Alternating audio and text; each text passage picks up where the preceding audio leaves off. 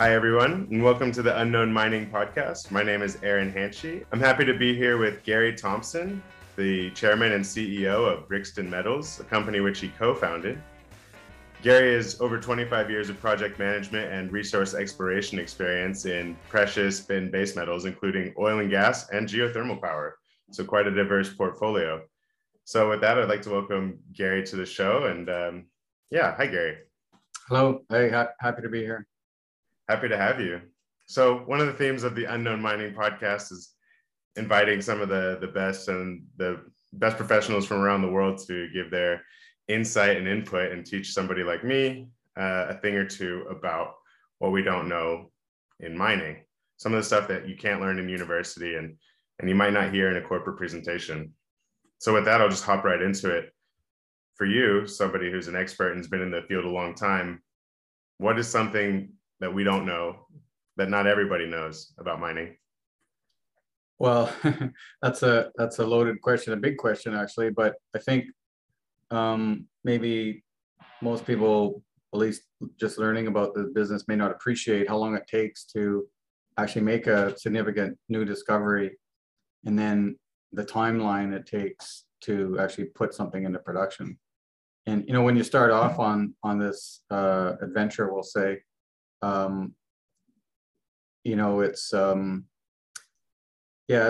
a process really, and even to make the discovery can take decades to get there. So there's it's not a although people can make a lot of money in the business, it's certainly it's a bit of a long game, and there's what's called the Lassonde from Pierre Lassonde value curve. It's taking a company from a startup, new junior company, which has almost a zero value. And the Lassonde curve is, as you go up that Lassonde curve, you make that discovery. There's a lot of value created in the discovery of these mineral deposits, if it's a significant one. And it gets a lot of excitement, gets a lot of momentum going. And then it kind of falls off into a bit of a trough once the euphoria of this big discovery, and that could be a period of a couple of years. A good example is Great Bear Resources that had a great discovery in Ontario Red Lake area. Went from 10 cents, and they just recently closed a $30 takeout with Kinross, but that took about 4 years, from 10 cents to $30. That's the sort of junior mining success story, I think, why a lot of people get into the space. So going from almost zero to multi-billion-dollar company kind of thing. And then there's a big gap from that discovery, and okay, you've got something big and maybe you got a big resource. And then there's a bit of a trough there because you're in the now development stage, and engineering and permitting can take a long time. And one thing that I've learned is that the bigger the project, the longer it takes.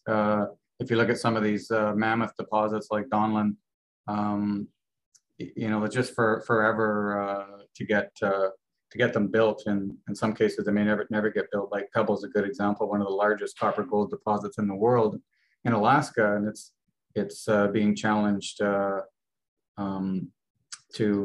get through the permitting process to get the green light to build it. So. Some may never get built, which is unfortunate that you've got these great deposits of wealth to be developed, but may never see the light of day. Yeah, that's a good point you bring up. So with all the hoops to get through in terms of permitting, the exploration process, just the discovery itself, and then Great Bear being one end member with a 4-year turnaround, more or less, what's the average time it takes for a mine to go from sort of the discovery to the production side of things? Average, I mean, I'm sure there's some stats on that, but I think 10 years is optimistic. It's more like 20 years process. And if you look at some other big deposits like Galore Creek that was discovered, I believe, in the early 60s, still not a mine, great deposit, likely will be a mine someday. So there's a lot of factors that go into these, permitting and engineering take up a lot of that, depending on where it is. And there's, jurisdictional challenges, and some places are easier to work than others from that perspective. But then there's also risk of nationalization, and you may get a permit quicker, but you may get the property nationalized along the way too. So there's worst case scenario there. Yeah, pros and cons. Yeah, it is. I think it is generally taking longer these days. There's a lot of NIMBYism, and that's not in my backyard mentality. While everybody wants to have the luxuries of the modern world, people don't seem to want resource development in their backyard. So that's some challenges for the industry and as a whole, I think. Yeah, no, that's a good point. And when you say that Great Bear stands out as an exception with a 4-year turnaround time, you also do mention like Galore Creek and how it's still not a deposit yet. So it's a deposit. It's a well-defined resource, but it's in this engineering. It's in the hands of two majors as partners. So I believe that one will get developed, but it's some engineering challenges, and it's got to just run the process. True. It's not a mine yet. It's been a deposit since it formed millions of years ago.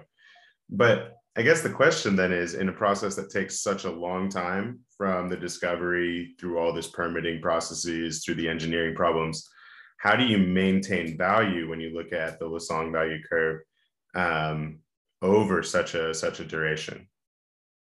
Well, I think, the value is in the commodity that you have in the ground. So that changes with the price of the commodity. So if you started off with a 1 million ounce resource and the gold was $1,000 an ounce, and then gold goes to $5,000 an ounce, that's a big value difference in the metal sitting in the ground. And that may also change the economics of the project. As you see commodities rise, you will see probably lower and lower grade deposits making economics because it's more valuable. Thus, the economics work better even at lower grades. So, if the commodity goes to zero, then you don't have any value in your asset. You could have done all the engineering and ready to pull the trigger on the feasibility, and then the commodity price drops out to below the economic threshold, then you don't build it. And, there's something to be said for these big projects. And I think why the majors want them is because they have long lives. You're talking 20, 30, 40, 50 years. In some cases, they run for a very, very long time, 100 years maybe. So long life assets are something that are rare. And so, yeah, it comes down to, economics at the end of the day. And you have value in the ground if you've done enough work and you've proven it up to a resource reserve category, then that holds value as long as the commodity prices remain somewhat stable and they don't crash down. Yeah, I guess it also makes sense then that you would want to diversify your holdings a little bit and diversify like a diverse deposit, or a deposit that's got multiple commodities, multiple resource style types. This could be more valuable. We're talking about the value and the timeline of value generation for junior mining projects, major mining projects, and moving a project forward along what can be a multi-decade process. And one of the aspects of that is maintaining value and maintaining shareholder interest in your project. And we've come to the topic of diversification. And this can be diversification of holdings, geographically or by resource. And so I'd like to ask Gary, how important is it then that you, as an exploration manager, as a company owner, are not pigeonholing yourself when it comes to the development of your resource targets? Yeah, that's an interesting question, because there's value in diversification. And I mean commodities as well as geography, for jurisdictional reasons, because you never really know until you get these things to, feasibility and economics, and you've got the financing to build the mine. You don't really know until you're there that it's going to get built. We plan for those success, but you don't really know. So there's rationale to have you know, geography diversification for you know, maybe for seasonality, like we've done at Thorn and say our Ontario project. So there's some rationale for seasonality diversification to be able to keep things rolling, keep the news flow rolling, but also commodity diversification. You may have say a lead zinc silver deposit, and lead zinc is doing very well, but silver's not doing so well. So if you're mining, you can be in a situation where you're not making much money on the silver, but lead zinc is paying the bills, or vice versa. You could be in a copper gold scenario where copper is very strong and gold's prices has declined.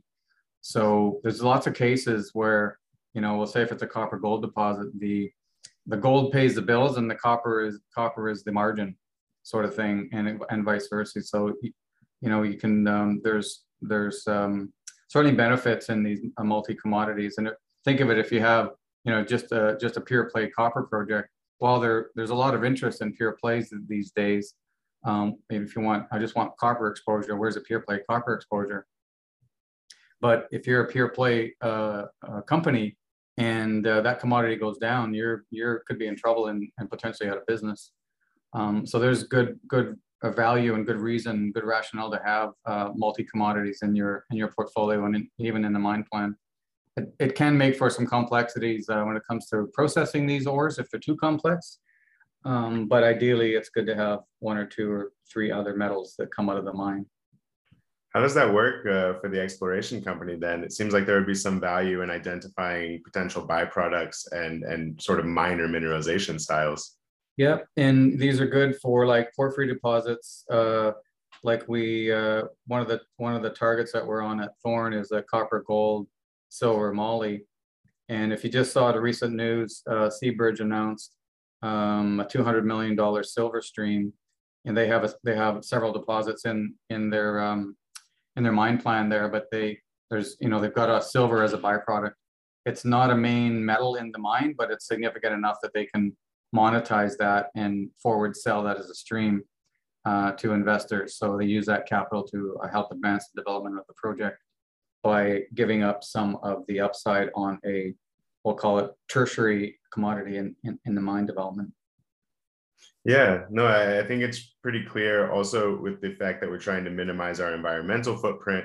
The fact is, if we're pulling out more metals as byproducts, then we can also not just create financial value, but also sort of like a sustainability value. I'd like to shift a little bit because you mentioned a couple of times the Thorn project and geographical diversity.